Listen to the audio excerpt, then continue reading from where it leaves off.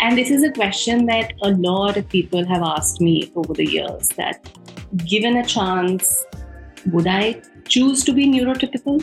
My answer today is no, absolutely not. I would not change a thing. What does it mean to love yourself when you are neurodivergent? How does it manifest itself in your life? Join me as I talk to Shini Sahni about her childhood, growing up a neurodivergent kid, and how she has embraced it as her superpower in her adult life. It's an amazing conversation and a very different perspective on self-love and self-acceptance.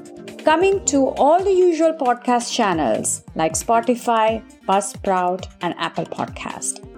Make sure you tune in and listen to this amazing life story of Shini Sahni only on #Fly.